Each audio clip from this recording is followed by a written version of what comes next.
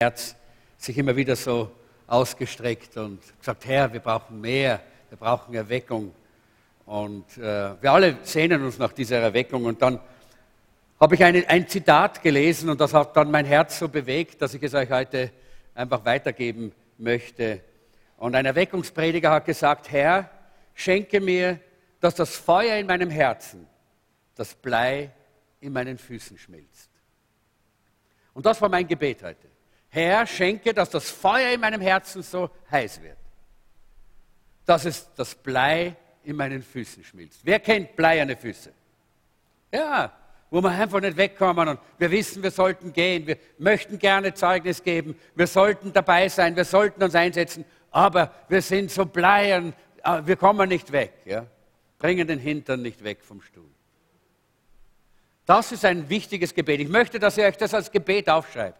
Herr, schenke mir, dass das Feuer in meinem Herzen, das Blei in meinen Füßen schmilzt.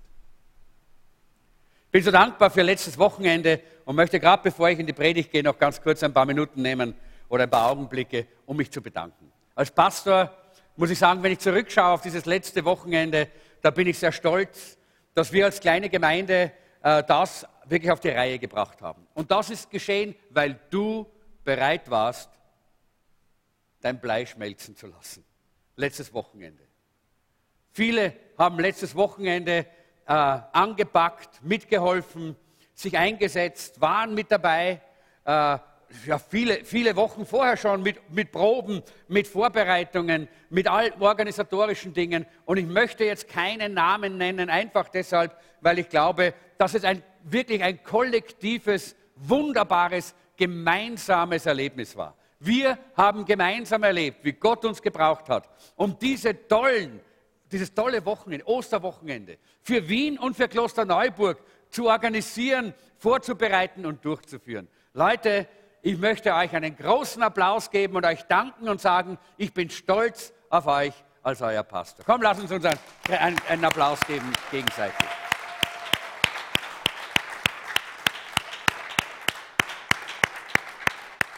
Ja, es war wirklich wunderbar und wir wollen sehen, dass auch Frucht daraus entsteht. Lass uns weiter beten, dass Menschen, die berührt worden sind an diesem Wochenende, weiter auch den Weg gehen mit Jesus und auch kommen.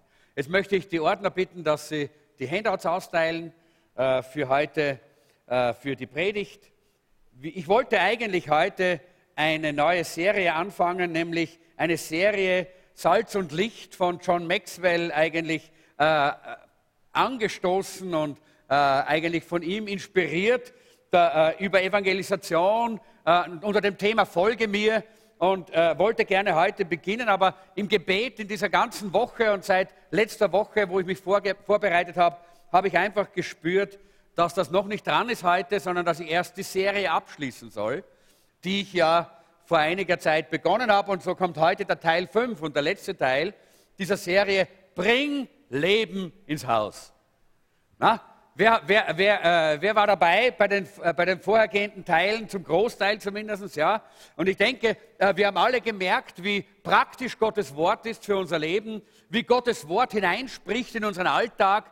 Und eigentlich ist das ja eine Serie, die darauf hinzielt, dass wir in unseren Beziehungen, in unseren Familien, in unseren Ehen, in unserer Gemeindefamilie, dass wir Leben drin haben. Dass wir nicht einfach nur irgendwo irgendeine Organisation sind oder irgendwie halt irgendwann mal geheiratet haben oder irgendeine Familie sind, sondern dass Leben da ist. Dass wir eine lebendige Familie sind.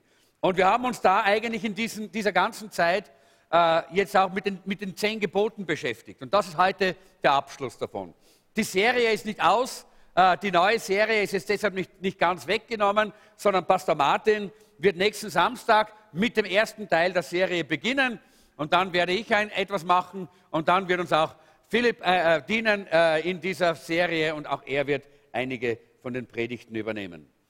Heute haben wir die letzten 2 der 10 Gebote und die sind auch positive Lebenshilfen, obwohl sie eigentlich auch gar nicht so leicht sind, wenn man sie so anschaut. Es gibt ja mit diesen 10 Geboten 2 wichtige Dinge, die wir beachten müssen. Es gibt hier im Alten Testament Es gibt auf der einen Seite den Bund Gottes mit seinem Volk und auf der anderen Seite das Gesetz, das er gegeben hat. Und es ist wichtig, dass wir verstehen, dass das kein Gegensatz ist, sondern dass das eine Einheit bildet. Ja? Der Bund ist das tiefe Versprechen Gottes, ich bin mit euch, ich bin bei dir alle Tage bis an der Weltende, sagt Gott. Das ist der Bund.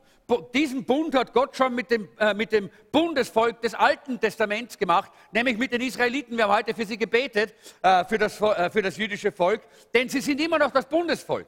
Er hat den Bund gemacht und er hat gesagt, ich bleibe treu. Und interessant, wenn wir die ganze Geschichte anschauen, dann sehen wir, dass auch wenn das Volk Gottes untreu geworden ist, Gott ist treu geblieben. Er ist treu geblieben. Was für ein Wunder ist das, nicht? Wir sehen also auf der einen Seite den Bund, aber auf der anderen Seite die Gebote. Was ist das dann? Die Gebote sind eigentlich etwas, was uns die Beziehung zu Gott eigentlich auch mehr zeigt in diesem Bund. Und das Gesetz offenbart uns etwas von der Natur Gottes. Dieser Bundesgott will, dass wir ihn kennenlernen, dass wir wissen, wer er ist. Er offenbart etwas von seinem Charakter, nämlich seine Heiligkeit, seine Majestät, seine Gerechtigkeit, seine Souveränität. Gott ist ein gewaltiger und wunderbarer Gott und doch ist er unser Freund. Wisst ihr, das ist Bund und Gesetz. Das sind diese zwei Dinge, die hier zusammentreffen, die wir hier vor uns haben. Das Gesetz definiert auch das Volk des Bundes. Denn es heißt hier sehr klar, diejenigen, die bereit waren, auch Gottes Gesetze zu halten, die waren das Volk des Bundes. Dadurch hat sich dieses Volk Israel enorm unterschieden von den anderen Völkern. Hat ganz eine andere Kultur entwickelt, ganz ein anderes Leben entwickelt. Und sie waren unterschieden, genauso auch heute noch. Wir sind das Bundesvolk des neuen Bundes. Und deshalb, sagt Jesus, der meine Gebote hält, ist es, der mich liebt. Wenn wir nach seinem Wort leben, wenn wir sein Wort in unserem Leben einhalten, dann werden wir anders sein als die Welt. Dann werden wir einfach eine andere Kultur haben. Die Kultur des Reiches Gottes ist nicht ident mit der Kultur dieser Welt, sondern wir werden eine andere Kultur haben. Und das ist, was auch hier das Gesetz uns zeigt. Und ich denke, dass es sehr schön ist, wenn wir vielleicht noch einmal ganz kurz uns diese 10 Gebote, die ja das Zentrale des Moralgesetzes Gottes sind. Wir wissen ja, dass im Alten Bund gibt es 3 verschiedene Arten oder Bereiche des Gesetzes, die Gott gegeben hat dem Volk Israel. Das eine ist das Moralgesetz, das ist ewig, immer gültig für alle Menschen, auch für uns gültig. Das zweite ist das Zivilgesetz. Das war das, was heute für uns das ABGB ist, nämlich das Allgemeine Bürgerliche Gesetzbuch in Österreich. Das war damals das Zivilgesetz, das Gott gegeben hat für das Volk Israel. Das gilt nicht für uns, das war für das Volk Israel. Und das dritte war das Zeremonialgesetz. Das war das Gesetz für die Gottesdienste. Wie die Gottesdienste stattfinden sollten, wie man Gott anbeten sollte, wie man Gott Opfer bringen sollte. Das hat er ganz genau geregelt. Auch dieses Zeremonialgesetz hat Jesus Christus vollkommen erfüllt mit dem vollkommenen Opfer am Kreuz von Golgatha, wo er gesagt hat, es ist vollbracht. Da hatte er das vollkommene Opfer gebracht, sodass wir nicht mehr im Zeremonialgesetz des Alten Bundes leben müssen. Also wir beschäftigen uns nur mit dem Moralgesetz. Das sind die 10 Gebote, die wir hier haben in dem Moralgesetz. Und da möchte ich euch noch einmal ganz kurz die 10 so vorlesen, so wie ich sie mir aufgeschrieben habe. Erstens, du sollst keine anderen Götter neben mir haben. Zweitens, du sollst mich auf keine andere Art anbeten, als wie ich es dir gezeigt habe, sagt Gott. Das ist ein bisschen moderner jetzt vielleicht ausgedrückt, als wie wir es irgendwo in Kirchen gehört haben bisher. Drittens, du sollst meinen Namen ehren. Viertens, du sollst meinen Tag heilig halten. Fünftens, du sollst deine Eltern ehren. Sechstens, du sollst nicht morden. Siebtens, du sollst nicht Ehebruch betreiben. Achtens, du sollst nicht stehlen. Neuntens, du sollst nicht lügen. Und 10. du sollst nicht habgierig sein. Wir haben also hier diese 10 Gebote, die das Moralgesetz, das Moralgebot Gottes sind, das Gott seinem Volk gegeben hat. Und ich habe das ein bisschen positiv formuliert und habe gesagt, begehre Wahrheit und hab wahres Begehren. Wir sollen Wahrheit begehren. Wir sollen nicht Lüge in unserem Leben haben, sondern Wahrheit soll etwas sein, was von ganzem Herzen auf unserem Inneren brennt. Wir wollen wahrhaftig sein. Begehre Wahrheit. Aber dann habe auch das wahre Begehren. Das sind diese 2 Gebote, das 9. und das 10. Nicht irgendein Begehren, nicht irgendetwas sollen wir begehren. Wir sollen das begehren, wo Gott gesagt hat. Das soll unser Herz hinziehen. Das ist unser wahres Begehren. So, wir werden jetzt Vers 16 uns anschauen. Wir können allerdings 2. Mose 20, 16 und 17 lesen. Da heißt es, sag nichts Unwahres über deinen Mitmenschen. Begehre nicht, was deinem Mitmenschen gehört, weder sein Haus, noch seine Frau, seinen Knecht oder seine Magd, Rinder oder Esel oder irgendetwas anderes, was ihm gehört. Bei der Vorbereitung, wie ich mich auf diese Predigt vorbereitet habe, bin ich eigentlich tief getroffen worden. Und zwar von dem ersten Teil, wo es heißt, wir sollen nicht lügen. Nicht? Du sollst nicht lügen, sollst nichts Unwahres über deine Mitmenschen sagen oder überhaupt keine Unwahrheit sagen. Und es hat mich so tief getroffen, wie ich die Bibel durchgeschaut habe und so manche Verse gelesen habe, wie wichtig das ist, dass wir in der Wahrheit leben. Wie wichtig es ist, dass wir nicht Lüge in unserem Leben zulassen. Oh, ihr lieben Eltern, das ist nicht eine Kleinigkeit, das ist nicht etwas, was so nebenbei, was man so tolerieren sollte. Nein, wir müssen unseren Kindern das auch klar machen. Lüge führt uns weit weg von Gott. In Offenbarung 21, Vers 8 heißt es, furchtbar aber wird es denen ergehen, die mich feige verleugnen und mir den Rücken gekehrt haben. Den Mördern und denen, die sexuell zügellos leben. Allen, die Zauberei treiben und anderen Göttern nachlaufen. Den Lügnern und Betrügern. Sie alle werden in den See aus brennendem Schwefel geworfen. Das ist der 2., der ewige Tod. Wie ich das gelesen habe, hat mich das fast geschockt. Da wird Lüge mit Zauberei zusammengebracht. Da wird Lüge mit Mord in einen Topf geworfen. Leute, wir glauben immer, Lüge, das ist so eine Kleinigkeit. Ach, das kann man doch so nehmen. Das ist eine kleine Notlüge. Oder, wenn die Kinder einmal nicht die Unwahrheit sagen, ist ja nicht so schlimm. Die werden schon draufkommen. Leute, ich glaube, das ist ein ganz hoher Wert für uns als Christen. Wir haben das in unserer Familie als hohen Wert gehabt. Das war eines von den Dingen, wo die Kinder immer bestraft worden sind, wenn sie gelogen haben. Nicht deshalb, weil wir jetzt so böse Eltern waren, sondern weil wir gewusst haben, Lüge führt von Gott weg. Lüge führt uns weg und Lüge ist etwas viel Schlimmeres als das, was die Welt so sieht. Die Welt sagt, naja, wisst ihr, ich habe ein bisschen nachgeschaut, auch im Internet, zwischen 66 und 85% der Österreicher sagen, Lüge ist normal. Lüge ist etwas, was dazugehört zum Leben. Aber die Bibel spricht anders. Ich lese euch noch einen Vers. Offenbarung 22, 15. Da heißt es, draußen vor den Toren der Stadt. Und das ist jetzt eine Beschreibung vom neuen Jerusalem. Leute, junge Leute, alte Leute, das geht alle an. Kinder, es geht uns alle an. Das ist eine Beschreibung des neuen Jerusalems. Dort, wo wir alle hinwollen. Wer möchte dorthin? Einige nicht. Ich schon. Dann gehe ich für dich auch noch hin, weil dort ist es so schön. Ja.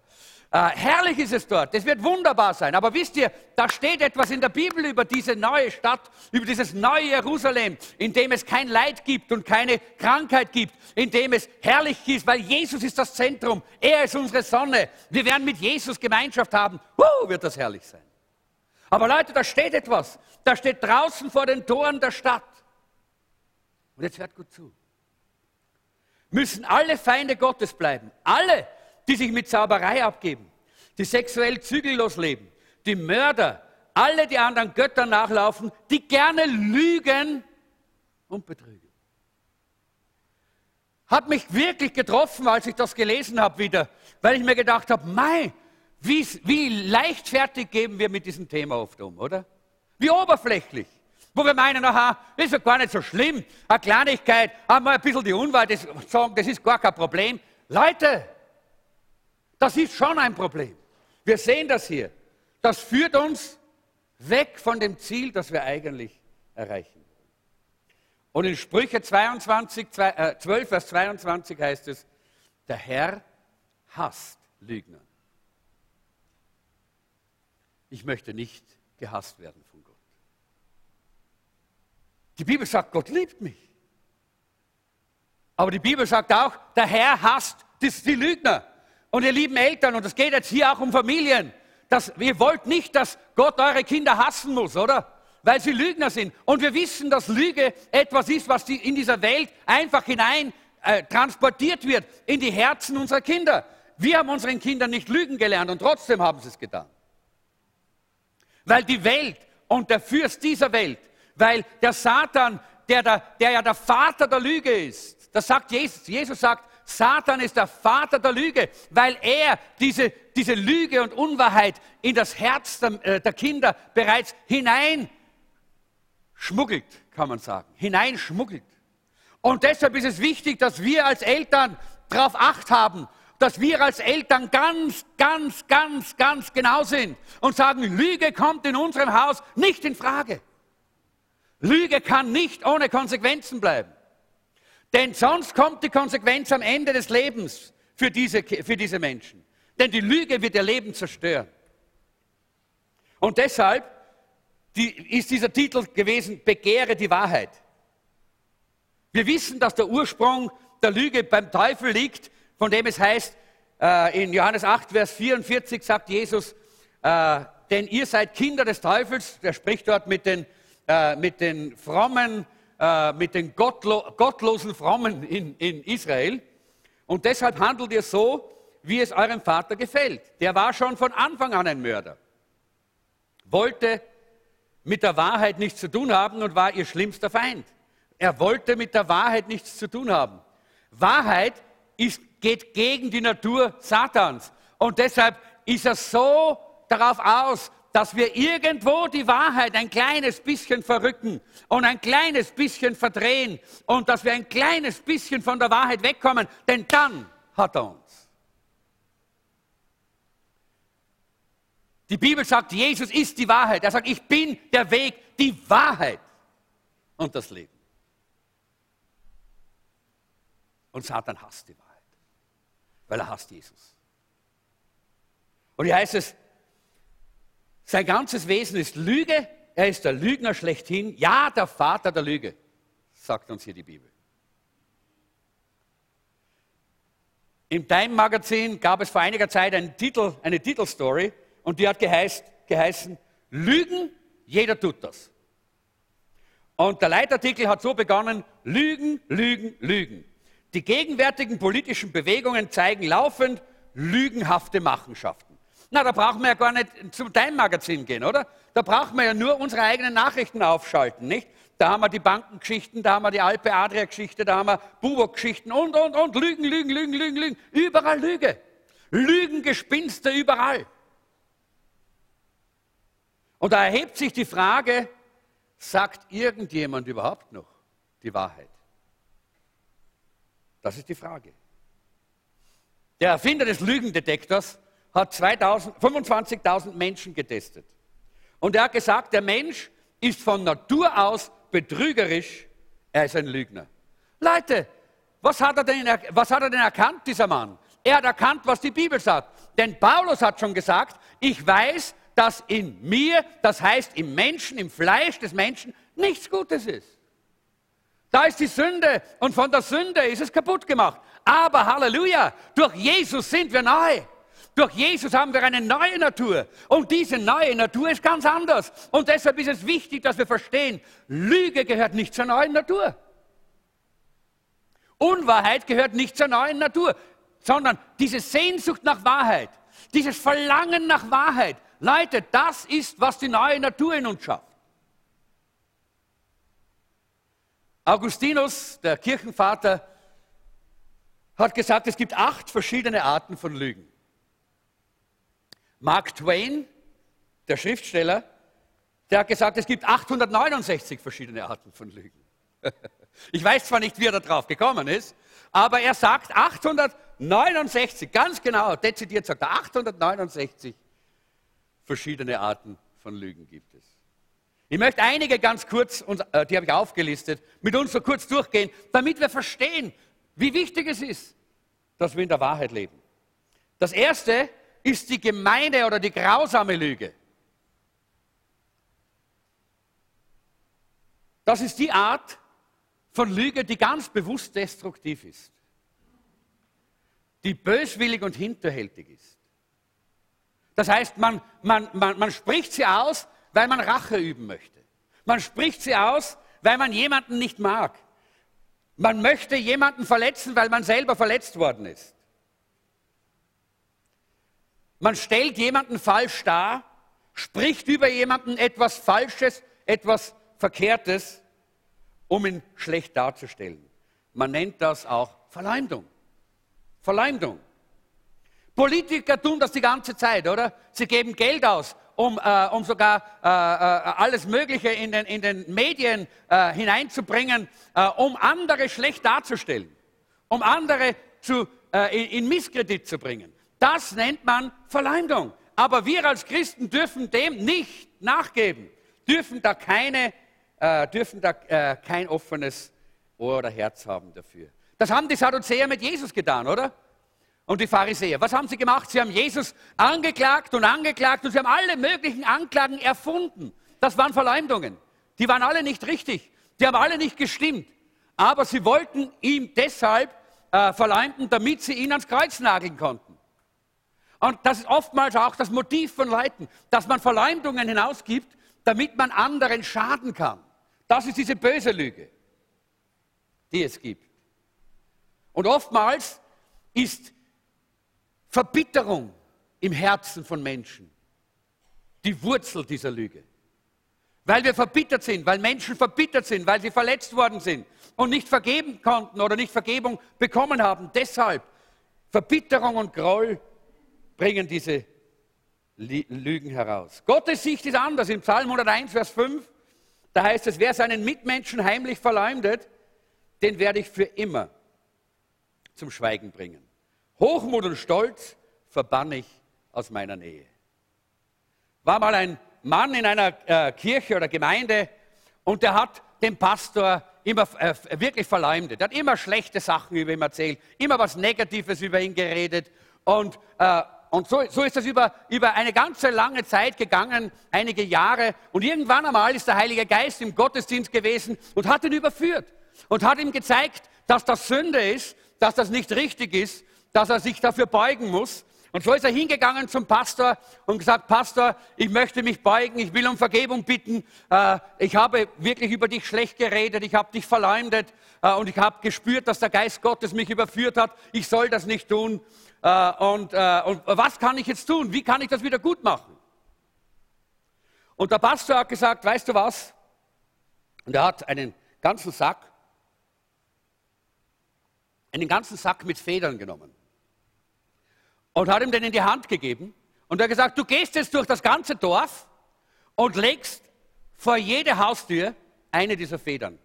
Denn du hast mit all denen hast du negativ gesprochen über mich. Jetzt gehst du und teilst diese Federn aus. Und der Mann hat gesagt, gerne mache ich das, gerne tue ich das, hat dann diesen Sack genommen, ist durchs ganze Dorf gegangen, hat überall die Feder hingelegt, im ganzen Ort hat er die Federn vor die Häuser gelegt und dann, wie er zurückgekommen ist, war der Sack leer. Und er hat gesagt, hat er gesagt, jetzt bin ich fertig. Nein, nein, hat der Pastor gesagt, du bist noch nicht fertig. Jetzt geh und jetzt sammle sie alle wieder auf.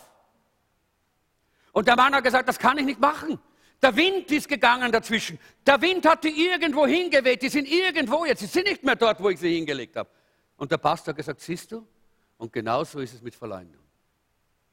Genauso ist es mit dem falschen Reden, das du getan hast. Genauso ist es mit dem Negativen, was aus deinem Mund gekommen ist. Du kannst es nicht zurückholen, denn der Wind hat schon verblasen und der Feind hat schon dafür gesorgt, dass es überall sich ausbreitet. Du kannst es nicht wieder zurückholen. Leute, es ist so wichtig, dass wir eine Grundsatzentscheidung treffen, dass wir sagen, ich will niemanden verleumden. Ich will das nicht zulassen, dass das in meinem Leben so geschieht. Das war die böse Lüge. Das zweite wäre die feige Lüge. Das ist auch eine Form der Lüge. Das ist eigentlich die Lüge, die wir dann immer, oder die man dann verwendet, hoffentlich wir nicht, ja, aber die man dann immer verwendet, wenn man sich vor den Konsequenzen von etwas fürchtet. Man möchte gern Konsequenzen aus dem Weg gehen. Und ich kenne das so von meiner Zeit, wie ich noch Student war hier. auf der Technischen Universität und ich sollte ein Programm zeichnen oder ein besonderes Blatt oder da war eine Aufgabe gestellt und der Abgabetermin war da und ich war nicht fertig und ich bin hingegangen und ich habe immer irgendeine Lüge gehabt, warum das war. Einmal habe ich gesagt, der Hund hat das gefressen und ich habe gar keinen Hund gehabt, aber einfach so eine Lüge, die man sagt, damit man die Konsequenzen von etwas nicht tragen muss. Und das ist auch eine sehr große Gefahr. Adam hat das nämlich auch getan, nicht? Dort im Paradies, nicht? Als Gott den Adam fragt, was war denn los? Dann ist er ganz männlich aufgetreten und hat die Eva beschuldigt, nicht? So wie Männer das tun, nicht? Die Frau ist schuld. Oder? Das ist auch das Normale. Wir sind doch nicht schuld. Man möchte den Konsequenzen aus dem Weg gehen. Und deshalb erzählt man dann alle möglichen Dinge und Unwahrheiten oder Halbwahrheiten kommen hier.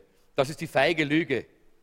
Das Motiv dahinter ist immer eigentlich die Angst und die mangelnde Identität, weil wir nicht wissen, dass wir auch zu unseren Fehlern stehen können. Weil es uns nicht klar ist, dass Gott uns liebt, auch wenn wir einmal etwas falsch machen. Weil es nicht klar ist für uns, dass Gott uns deshalb nicht gleich hinauswirft und verstößt. Deshalb greifen wir dann zu solchen feigen Lügen, Ausflüchten. Etwas, was gar nicht stimmt.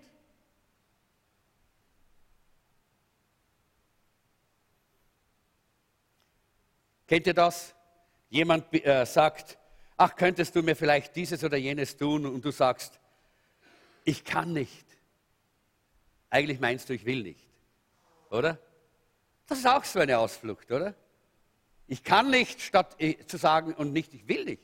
Das will ich nicht tun. Dann die eingebildete Lüge, die haben wir auch hier drauf. Die eingebildete Lüge, das ist die, wo wir versuchen, anderen so richtig einen Eindruck zu machen. Nicht? Eindruck schinden bei anderen, das ist ganz besonders bei jungen Leuten sehr üblich und auch im Wirtshaus, am Stammtisch. Nicht? Was wird da aufgetischt? Ich war jetzt gerade am Donnerstag in einer Klassenrunde mit meinen Matura-Kollegen, ja, und wir haben dort zusammengesessen. Einer von ihnen war Fischer und der hat dann erzählt von den Fischen, ja, die er fängt. Da war beeindruckend die Größe der Fische, die immer größer geworden sind dort am Tisch, nicht? Das sind genau diese Art von Lügen, diese Eingebildung, die Einbildung unseres Herzens. Wir müssen was sein, wir müssen was darstellen und deshalb sagen wir dann die Unwahrheit. Wir übertreiben, wir tun Dinge, die eigentlich hier nicht der Wahrheit entsprechen. Wir müssen uns selber ein bisschen aufblasen. Da gehören auch die Übertreibungen dazu. Und zu den Übertreibungen, da haben ja die Evangelisten was dazu zu sagen, nicht? Die sind oftmals sehr bekannt dafür, ja? Dass Evangelisten oftmals sehr stark Dinge groß machen. Da war mal ein Evangelist und der wurde vor die Leiterschaft der Gemeinde gebracht, weil er so sehr aufgeschnitten hatte und so sehr übertrieben hatte.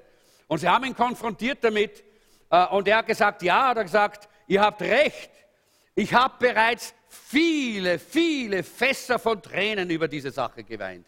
Und ich verspreche euch, ich habe schon Millionenmal begonnen aufzuhören damit. Ja. Einfach dieses ständige Übertreiben. Ja. Auch das ist nicht richtig. Wir müssen auch da aufpassen, denn das grenzt immer dann sehr leicht auch an diese Form der Lüge. Dann die kalkulierte Lüge ist auch eine Form von Lüge oder Unwahrheit, nämlich wo wir andere manipulieren wollen. Wir wollen etwas bei anderen erreichen und wir wissen, durch die Wahrheit können wir das nicht erreichen. Na, dann können wir es ein kleines bisschen drehen, damit es ist nicht ganz falsch, aber es ist auch nicht ganz wahr. Und wir drehen es ein bisschen und manipulieren andere, damit wir das bekommen, was wir selber erreichen wollen. Und das Letzte, oder noch nicht ganz das Letzte, ist die bequeme oder zweckmäßige Lüge. Das ist die, von der wir wissen, man nennt sie die Notlüge. Ja. Wir möchten ganz einfach Ruhe haben und dann sagen wir halt etwas, auch wenn es nicht stimmt. Damit wir nicht noch irgendwie weiter befragt werden oder noch etwas sagen wollen. Oder zum Beispiel, wir sind dabei bei einem Unfall, wir werden von der Polizei aufgehalten und wir sagen, wir haben nichts gesehen, obwohl wir alles gesehen haben. Das ist die bequeme Lüge. Ja. Wie wichtig, dass wir da hier auch nicht in das hineinfallen. Die Notlüge wird das auch bei uns genannt. Oder Schmeicheln gehört auch zur bequemen Lüge, nicht? Oh, da kann man jemanden schmeicheln. Du bist so ein super Mensch. Meine Güte, wie du klasse redest und was du für tolle Dinge tust. Nein, und dabei würde man das nie sagen sonst. Ja? Aber wir machen uns damit bequem mit dem anderen. Ich meine jetzt nicht, dass wir nicht Komplimente machen sollen. Ja, Komplimente sind gut, aber die müssen ehrlich sein. Nicht falsche Komplimente. Nicht, das wird dann zu einer bequemen Lüge. Auch die Halbwahrheit ist so etwas, nicht? Dass Jugendliche, die Eltern sagen, wo gehst du denn hin? Na, ich gehe zur Schulfreundin dorthin. Aber wo sie dann hingehen von der Schulfreundin, was sie geplant haben, das wird nicht gesagt, oder? Ja? Das ist eine Halbwahrheit, die ist auch Lüge. Halbwahrheit ist Lüge. Eine halbe Wahrheit ist eine ganze Lüge. Sehr wichtig, dass wir das verstehen. Halbe Wahrheit ist eine ganze Lüge. Und wir wollen nicht Lüge in unserem Leben, oder? Wir wollen, dass Gott kommen kann. Wir wollen Erweckung. Wir wollen, dass die Kraft Gottes in uns wirkt. Und das geht nicht, wenn Lüge da ist. Ganz gleich welche Form der Lüge. Ob es die bequeme oder die kalkulierte oder die feige oder die brutale ist, das spielt keine Rolle. Lüge ist Lüge. Gott kann mit Unwahrheit nicht leben, wenn wir in Unwahrheit sind. Er will das nicht. Er will, dass wir in der Wahrheit sind. Auch falsche Entschuldigungen, wo man sich ständig für etwas entschuldigt und dabei will man sich gar nicht entschuldigen. Ja. Ist auch Lüge. Die Klatschlüge, die kennen wir alle. Das Klatschen, das Betzen, das ist das Afterreden oder Gossip heißt das auch. Im Englischen heißt es Gossip. Das ist, wenn wir Dinge weitersagen, von denen wir gar nicht wissen, ob sie stimmen, wo wir über andere oder über etwas reden, was gar nicht Wirklichkeit vielleicht ist und Realität. In 1. Timotheus 5, Vers 13 sagt uns hier die Bibel, außerdem gewöhnen Sie sich daran, bei anderen Leuten herumzusitzen und träge und geschwätzig zu werden. Neugierig beschäftigen Sie sich mit Dingen, die Sie überhaupt nichts angehen. Joyce Meyer sagt einmal, wenn du nicht Teil des Problems bist und auch nicht Teil der Problemlösung, dann hast du auch keine Meinung zu haben über das. Wenn du nicht Teil des Problems bist und auch nicht Teil der Problemlösung, dann brauchst du keine Meinung haben darüber. Du musst nicht immer deinen Senf dazugeben, du musst nicht immer auch noch deinen Kommentar geben oder vielleicht sogar noch über etwas reden, was du verdrehst, wo dann Unwahrheit herauskommt. Und es ist sehr wichtig, dass du dich entscheidest, dass du sagst, ich erlaube nicht, dass mein Herz ein Mistkübel für den ganzen Müll von anderen wird. Es gibt immer Leute, die wissen, alles Mögliche zu erzählen. Und dieses und jenes und jenes und dieses. Ja? Leute, dafür müssen wir unsere Ohren verschließen. Wir wollen nicht der Mistkübel für andere sein. Denn das, was da hineinkommt, das kommt irgendwann einmal wieder heraus. Und deshalb ist es wichtig, dass wir uns da einfach einen Mechanismus bauen, wie wir sagen, tut mir leid, da möchte ich gar nicht zuhören, das ist nichts für mich, das interessiert mich nicht. Es gibt immer 4 oder 5 Leute in einer Gemeinde, die alles wissen und alle Hintergründe wissen und von allen alles wissen und immer etwas zu sagen haben. Und das ist wichtig, dass wir uns davon distanzieren, weil das sind die einfach immer bereit sind, immer alles aufzunehmen, was so an Trash, was so an Müll herumfliegt. Und dann gibt es natürlich auch die Lügen durch versteckte Andeutungen. Die wollen wir auch aber gar nicht jetzt erwähnen, das tun wir ja gar nicht. Was mich interessiert ist jetzt, wie können wir das Lügen überwinden? Niemand von uns möchte ein Lügner sein, oder? Aber wie können wir das überwinden, wenn wir gehört haben, es sitzt tief im Fleisch? Wir wissen das schon, bei den Kindern merken wir das. Wie können wir das Lügen überwinden? Sehr wichtig, die Bibel sagt, du sollst die Wahrheit sagen. Die Bibel sagt, dass die Wahrheit ein Teil des Charakters von Gott ist. Jesus hat gesagt, ich bin die Wahrheit. Und er nennt auch den Heiligen Geist, den Geist der Wahrheit. Und dann sagt Jesus, die Wahrheit wird euch frei machen. Nicht irgendein Gerede, die Wahrheit wird euch frei machen. Wie können wir das Lügen überwinden? Und ich glaube, Nummer 1 ist, bekenne deine Unehrlichkeit. Wer hat schon einmal gelogen? Die anderen, die jetzt nicht aufzeigen, sind Lügner. Okay. Es gibt niemanden auf dieser Welt, der noch nicht gelogen hat. Ja? Das ist es eben, das ist das Fleisch. Aber es ist wichtig, dass wir das bekennen. Ja? Versteht ihr? Es ist wichtig, dass wir das bekennen. Dann können wir das auch brechen im Namen Jesu. Du musst beginnen und sagen, ich bekenne dir, Herr, dass in meinem Leben auch Unwahrheit, vielleicht ist nicht die große, die gewaltige, diese bösartige Lüge, sondern einfach dieses kleine Unwahre, die Halbwahrheit, diese kleine Unwahrheit, dieses etwas versteckt, die Wahrheit nicht ganz sagen. Das ist ein Problem bei mir. Ich gehe gerne Dingen aus dem Weg, indem ich die Wahrheit ein bisschen drehe, dass sie besser ausschaut für mich, als sie eigentlich ist. Bekenne das und sag, ich möchte ein Mensch sein mit Integrität, durch und durch voller Wahrheit. Ich möchte diese Gewohnheit brechen durch deine Kraft, durch deinen Heiligen Geist. Und damit müssen wir beginnen, dass wir es bekennen. Wie viele Lügen musst du aussprechen, damit du ein Lügner bist? Eine? Eine. Also, wir wissen, dass wir alle dazugehören. Und deshalb ist es wichtig, dass wir Gott sagen, bitte Herr, hilf mir, dass ich mehr interessiert bin daran, dass mein Charakter wächst, als dass alles für mich immer so glatt geht. Und da gehört es dazu, diese Nummer 2, die ist ganz wichtig. Liebe die Wahrheit. Leute, das ist jetzt nicht eine Frage unseres Benehmens. Es geht nicht darum, dass wir unser Benehmen verändern, sondern dass wir Liebe zur Wahrheit bekommen. Dass wir Jesus lieben von ganzem Herzen. Er sagt, ich bin die Wahrheit. Wenn wir Jesus lieben von ganzem Herzen, dann wird unser Leben auch von der Wahrheit erfüllt werden. Liebe die Wahrheit. Du musst hier dein Inneres verändern lassen. Ein Mensch ist nicht deshalb ein Lügner, weil er Lügen erzählt, sondern er erzählt Lügen, weil er ein Lügner ist. Versteht ihr den Unterschied? Das ist eine Frage des Herzens. Das ist eine Frage unseres Charakters. Das ist eine Frage unseres Wesens. Wir brauchen diese innere Veränderung und die kann nur Gott uns geben. In 2. Thessaloniker 2, Vers 10, da sagt Paulus, weil sie die Liebe zur Wahrheit nicht angenommen haben, durch die sie hätten gerettet werden können. Die Liebe zur Wahrheit, das ist, was wir brauchen. Und wir können beten und sagen, Herr, bitte, schenk mir diese Liebe zur Wahrheit wieder. Dass ich bereit bin, die Wahrheit zu sagen, auch wenn es mir was kostet. Drittens, lerne die Wahrheit. Lerne die Wahrheit. Philipper 4, Vers 8.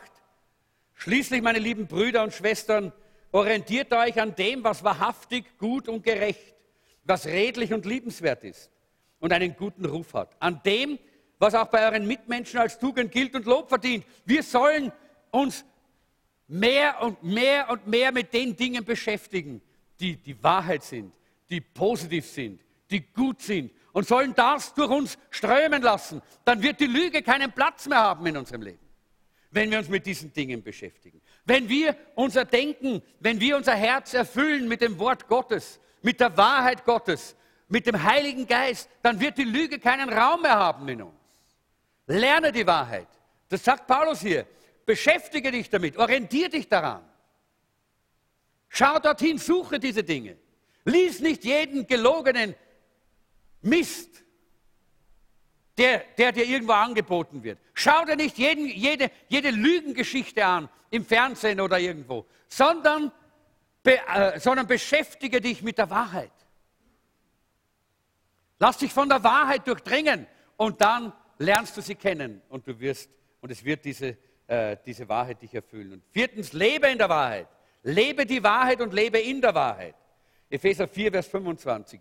Belügt einander also nicht länger. Paulus schreibt hier an die Christen in Ephesus, Leute. Er sagt, belügt einander also nicht mehr länger, sondern sagt die Wahrheit.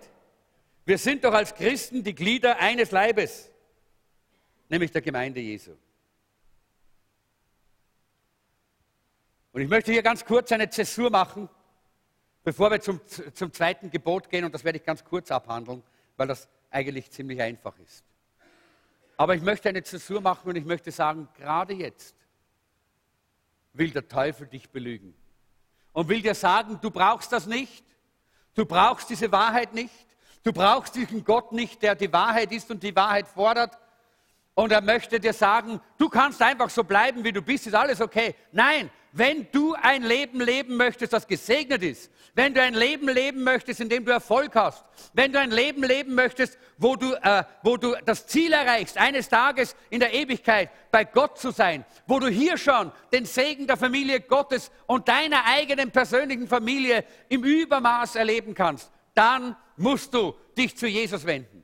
Dann musst du ihm Raum geben, ihm, der die Wahrheit ist. Dann musst du den Geist der Wahrheit, dann musst du den Heiligen Geist einladen, dass er dein Herz erfüllt. Und dann wirst du sehen, wie dein Leben dadurch verändert wird. Lass dich nicht belügen vom Feind, sondern komm und mach diesen Schritt zu Jesus. Lass uns ganz kurz die Augen schließen im Gebet.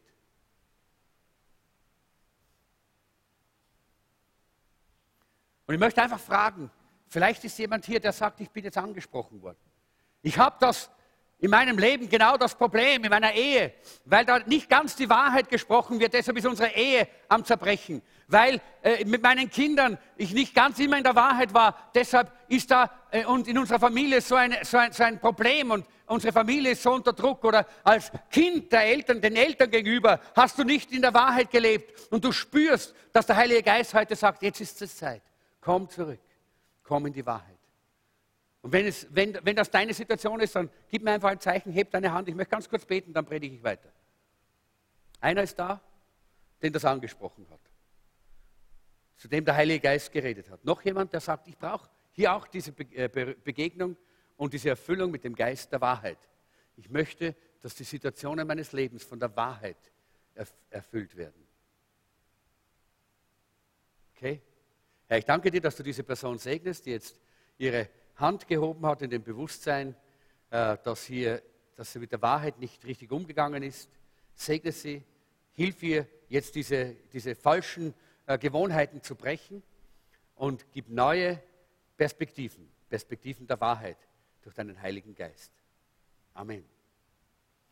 Der zweite Vers ist der Vers 17, wo es darum geht, dass wir nichts begehren sollen, was unserem Mitmenschen gehört, unserem Nachbarn, unserem Mitmenschen einfach. Weder seine Frau, noch seinen Knecht, noch sein Haus, noch sonst etwas. Es ist interessant, dass dieses Begehren, das ist so wie Gier, ja? Dieses Begehren, etwas wollen, etwas haben. Ja? Das ist in unserer Zeit so groß, weil es so gefördert wird durch die Werbung. Wer hat heute ist Samstag vielleicht, wer hat gestern im Postkasten so eine vierfärbige Werbung gehabt, irgendwas, so mit vom Hofer, vom Lidl, vom Spar, vom Baumarkt. Ja? Die anderen, ihr schaut nie in den Postkasten, die anderen, gell? Okay, da müsst ihr mal vielleicht anrufen bei der Post, weil die werden wahrscheinlich euren Postkasten bald von der Feuerwehr aufbrechen lassen. Oder ihr habt dann keine Werbung, ja, das kann auch sein. Aber das, was wir hier sehen, ist, dass er ständig in uns angestoßen wird. Interessant ist folgendes Umfrage, die gemacht worden ist unter weiblichen Teenagern, ihr Lieben, weibliche Teenager. Ist eine Umfrage gemacht worden und 93% haben gesagt, dass die Nummer 1 für sie Shopping ist. Das Beste, das Tollste, das Nummer 1, was ihnen wirklich Freude macht, ist Shopping. Nummer 2 war erst dann Flirten. Versteht ihr? Das ist, was heutzutage in unserer Zeit eben so gang und gäbe ist. Ja? Ich will haben. Ja? So heißt ja dann auch eine Webseite. Gell? Wir wollen einfach alles haben. Ein Mann hat einmal gesagt, wenn meine Frau nicht mindestens 3-mal in der Woche einkaufen geht, dann muss ich nachschauen, ob sie krank ist. Das ist der Geist in unserer Zeit. Dieses Begehren, dieses Verlangen. Das ist dieses unkontrollierte Verlangen. Sich etwas anzueignen, etwas zu erwerben, etwas zu haben, was einem nicht gehört oder was man vielleicht gar nicht haben soll.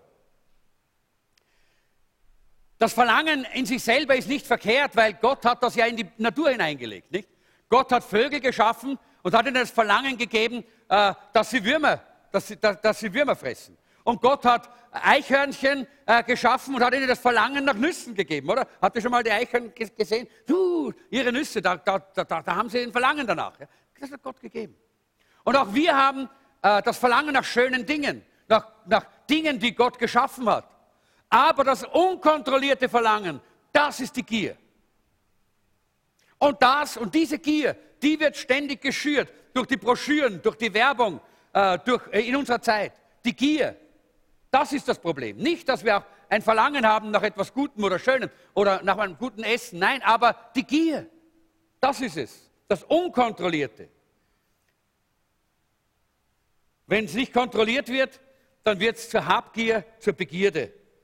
Und Habgier, sagt die Bibel, ist die Mutter aller Sünden. Wisst ihr das, dass das einfach so ist? Wir können jetzt die ganzen 10 Gebote anschauen und ich möchte euch ganz kurz vor Augen führen und euch zeigen, dass die Habgier in all diesen Geboten das Problem ist. Zum Beispiel, ich schaue gerade, wo das ist hier, genau, keine anderen Götter, sagt der Herr. Und dieses Verlangen, diese Gier nach vielen Göttern, das ist im Herzen der Menschen. Das ist eigentlich das Problem. Nämlich zum Beispiel auch diese Gier nach materiellen Dingen. Materielle Dinge an die erste Stelle zu stellen. Das ist das Problem. Damit haben wir Götter und Götzen in unserem Leben. Oder eben keine Götzen. Wir beugen uns vor unseren Besitztümern. Das Problem ist, all die anderen Gebote haben etwas zu tun mit Handlungen. Aber dieses Gebot hat zu tun mit unserer Haltung, mit unserer Einstellung, mit unserem Herzen. Du sollst nicht stehlen, ist ganz klar, oder? Du sollst nicht hingreifen und etwas nehmen, was dir nicht gehört. Aber du sollst nicht begehren, heißt, du sollst nicht einmal dran denken, dass du dir das nimmst. Versteht ihr? Das geht um eine Dimension weiter, da geht es um unsere Haltung, unsere Einstellung.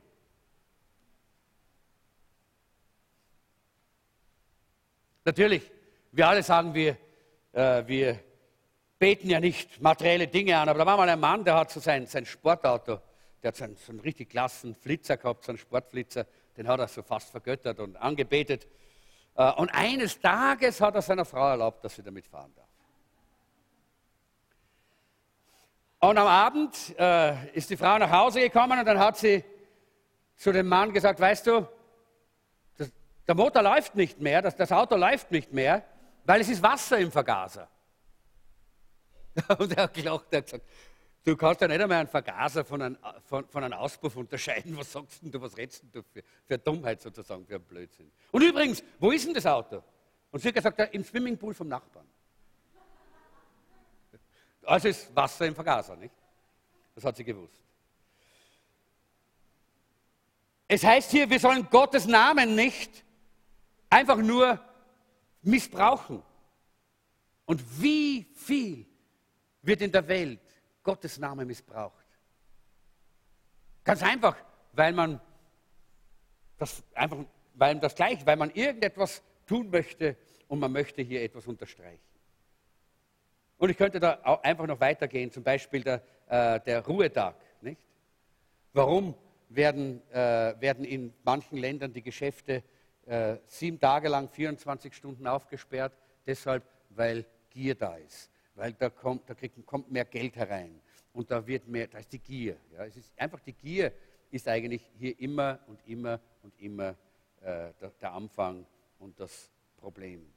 Es war mal eine Geschichte von einem Landarbeiter irgendwo in Brasilien und der hatte einen ganz großen, auf einem ganz großen Landbesitz hat er gearbeitet und hat sich einfach gegen diesen Besitzer aufgelehnt und hat ihn angeklagt, hat gesagt, das ist unfair, das ist nicht in Ordnung. Und dieser Landbesitzer, der hat sich ein bisschen mit Menschenkenntnis ausgekannt, hat gewusst, wie Menschen sind. Und er hat zu diesem Landarbeiter dann gesagt, weißt du, ich verspreche dir etwas. Ich gebe dir alles Land, um das du in einem Tag herumgehen kannst. Und dieser Landangestellte, der ist so gierig geworden, dass er sich gedacht hat, ich möchte so viel wie möglich von diesem Land haben. Und ist marschiert und gelaufen und gehetzt und gelaufen, bis er mit einem Herzinfarkt umgefallen ist. Er hat nichts gekriegt. Aber das ist die Natur des Menschen. Wichtig, dass wir das verstehen. Es gibt 3 Dinge, die uns wichtig sein müssen über die Habgier. Erstens, Habgier ist eine Sünde. Die Sünde der Habgier. Im 1. Kapitel des Römerbriefs spricht Paulus davon. Er sagt hier, Gott hat die Menschen in diese Habgier hineingehen lassen. Er hat das zugelassen. Warum? Weil sie voller Ungöttlichkeit sind und voller Ungerechtigkeit und voller Habgier. Im Alten Testament finden wir einen Mann im Buch Josua, sein Name ist Achan. Er hatte genau dieses Problem.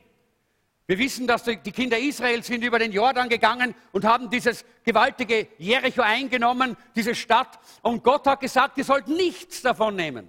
Das muss alles verbrannt werden.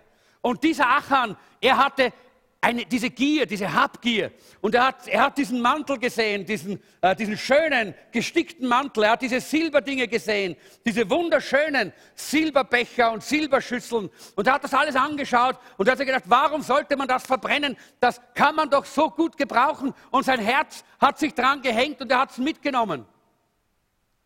Und er hat es in seinem Zelt vergraben und wir wissen, was geschehen ist. Das Volk Israel hat eine Niederlage nach der anderen erlitten und Menschen sind getötet worden dabei.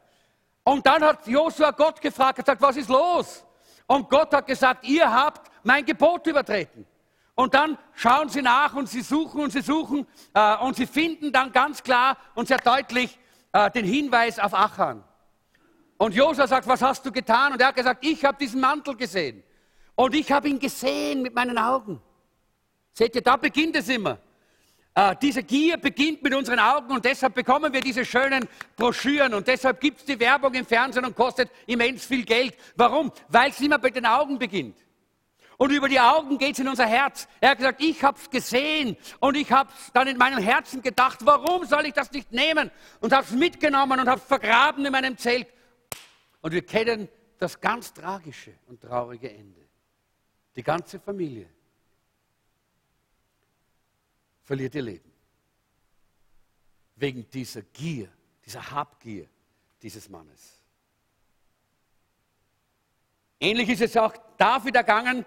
Er hat hinuntergeschaut von seinem Dach, wie er spazieren gegangen ist. Und er hat diese Frau gesehen, diese schöne Frau, die Bathseba. Und er schaut und über die Augen geht es in sein Herz hinein. Es beginnt immer bei den Augen. Leute, deshalb ist es nicht unwichtig, was wir uns anschauen. Schaut doch, beachtet doch das, in welche Filme ihr geht. Beachtet das doch, was ihr im Fernsehen anschaut. Welche Zeitschriften und Zeitungen ihr habt. Es gibt solche, die verderben uns nur. Und es ist wichtig, dass wir das verstehen. Eltern, es ist nicht Sache eurer Kinder. Es ist eure Verantwortung, zu sagen, das wird in meinem Haus nicht gelesen. Das wird in meinem Haus nicht angeschaut. Denn da müssen wir unsere Kinder erziehen und ihnen helfen, dass sie nicht da hineinfallen in diese furchtbare Falle.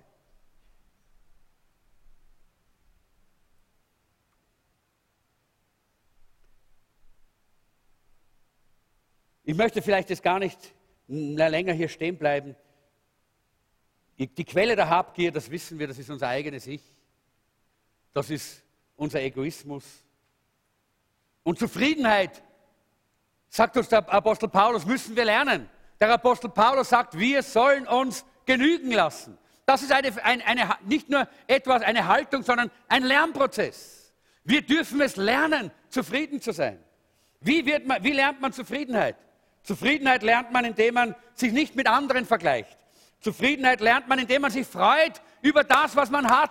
Leute, nicht immer auf das schaut, was man nicht hat. Freu dich mal über das, was du hast. Fang mal an, Gott zu danken für das, was du hast. Was er dir schon gegeben hat. Ja, jetzt wollte ich fast sagen, lieber Ehemann, fang mal an, Gott für deine Frau zu danken und schau nicht auf andere Frauen, die vielleicht schönere Augen oder schönere Beine haben oder sonst etwas. Das ist nicht das Thema, sondern sag Danke für das, was Gott dir gegeben hat.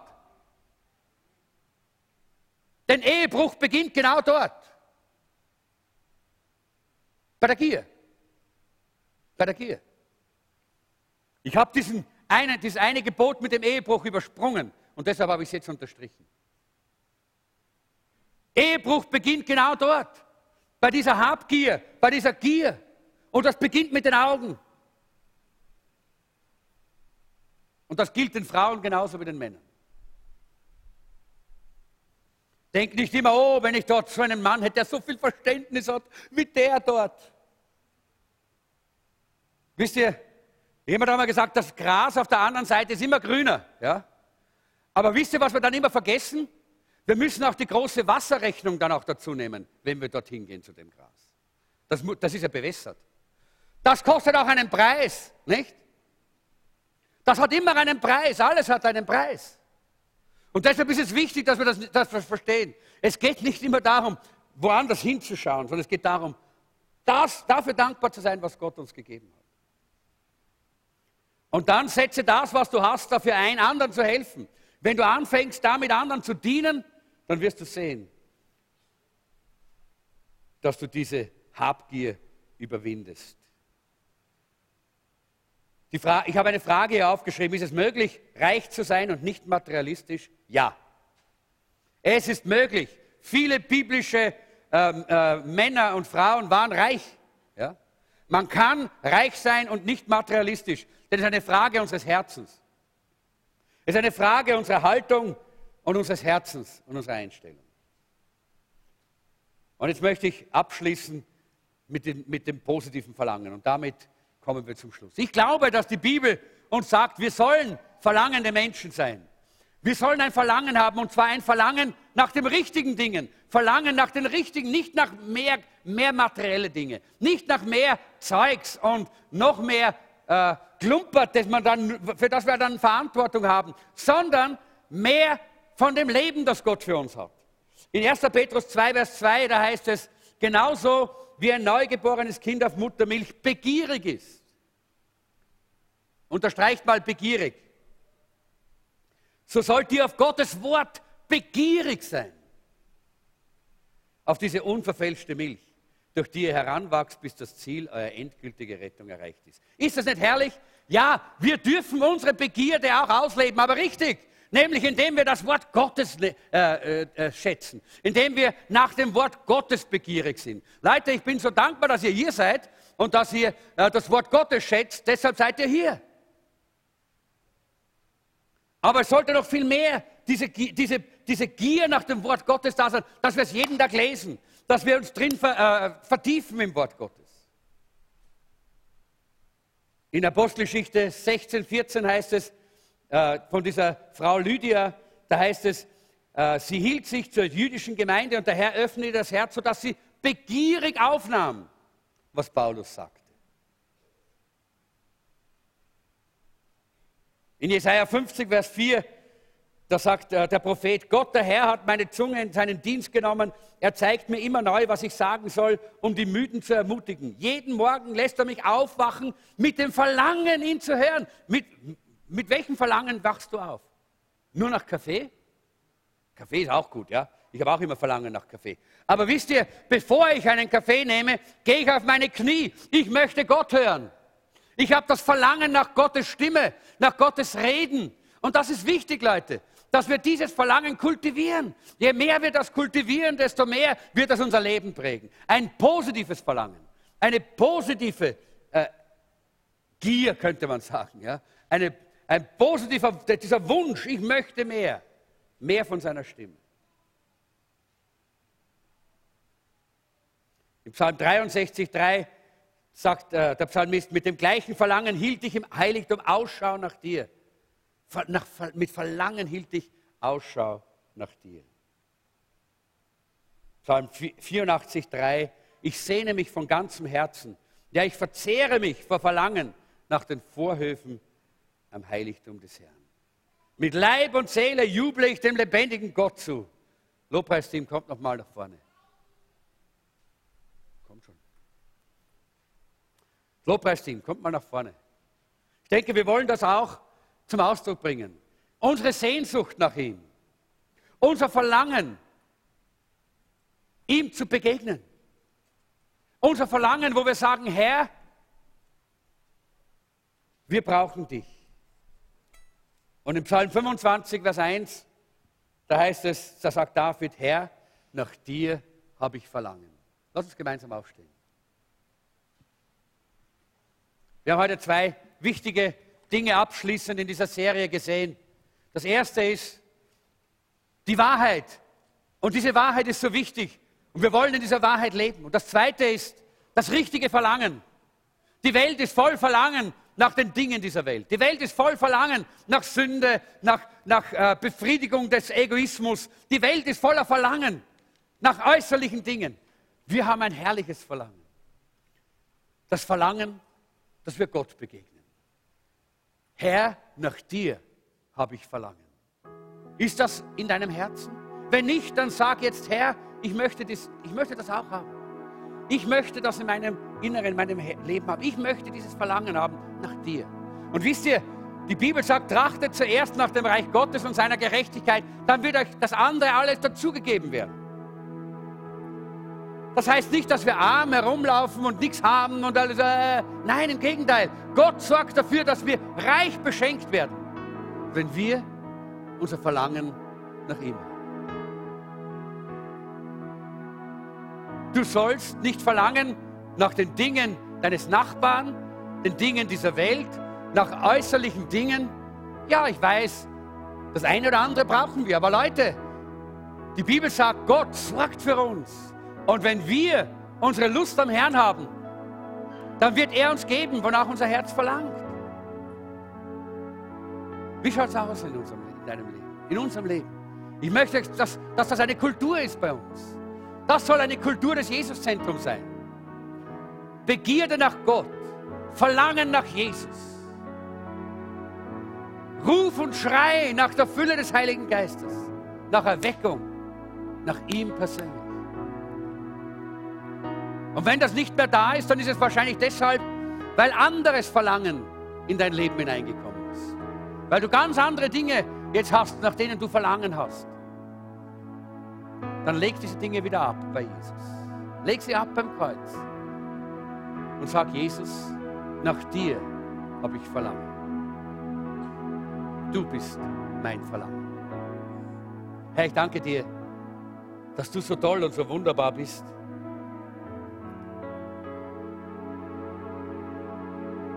Dass wenn du da bist, dann haben wir alles, was wir brauchen. Dann können wir mit dem Psalmisten sagen, wenn ich nur dich habe, dann verlange ich nichts nach Himmel und Erde. Wenn ich nur dich habe. Heiliger Geist, komm. Leg dieses Verlangen in jedes einzelne Herz hinein. Dieses Verlangen, dir näher zu kommen. Dieses Verlangen, dich besser zu kennen. Dieses Verlangen nach Gemeinschaft mit dir, die unser Leben so reich macht. Die unser Leben so glücklich macht.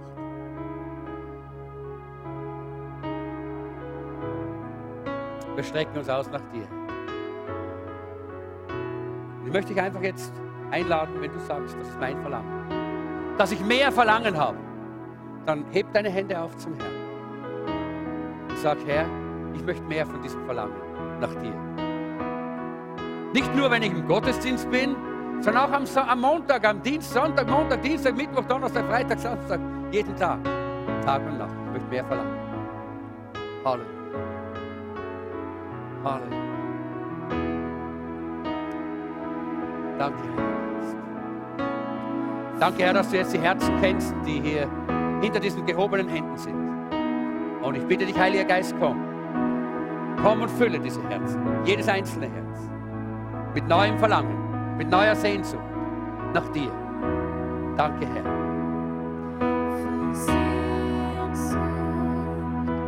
Öffnen wir uns deiner Liebe.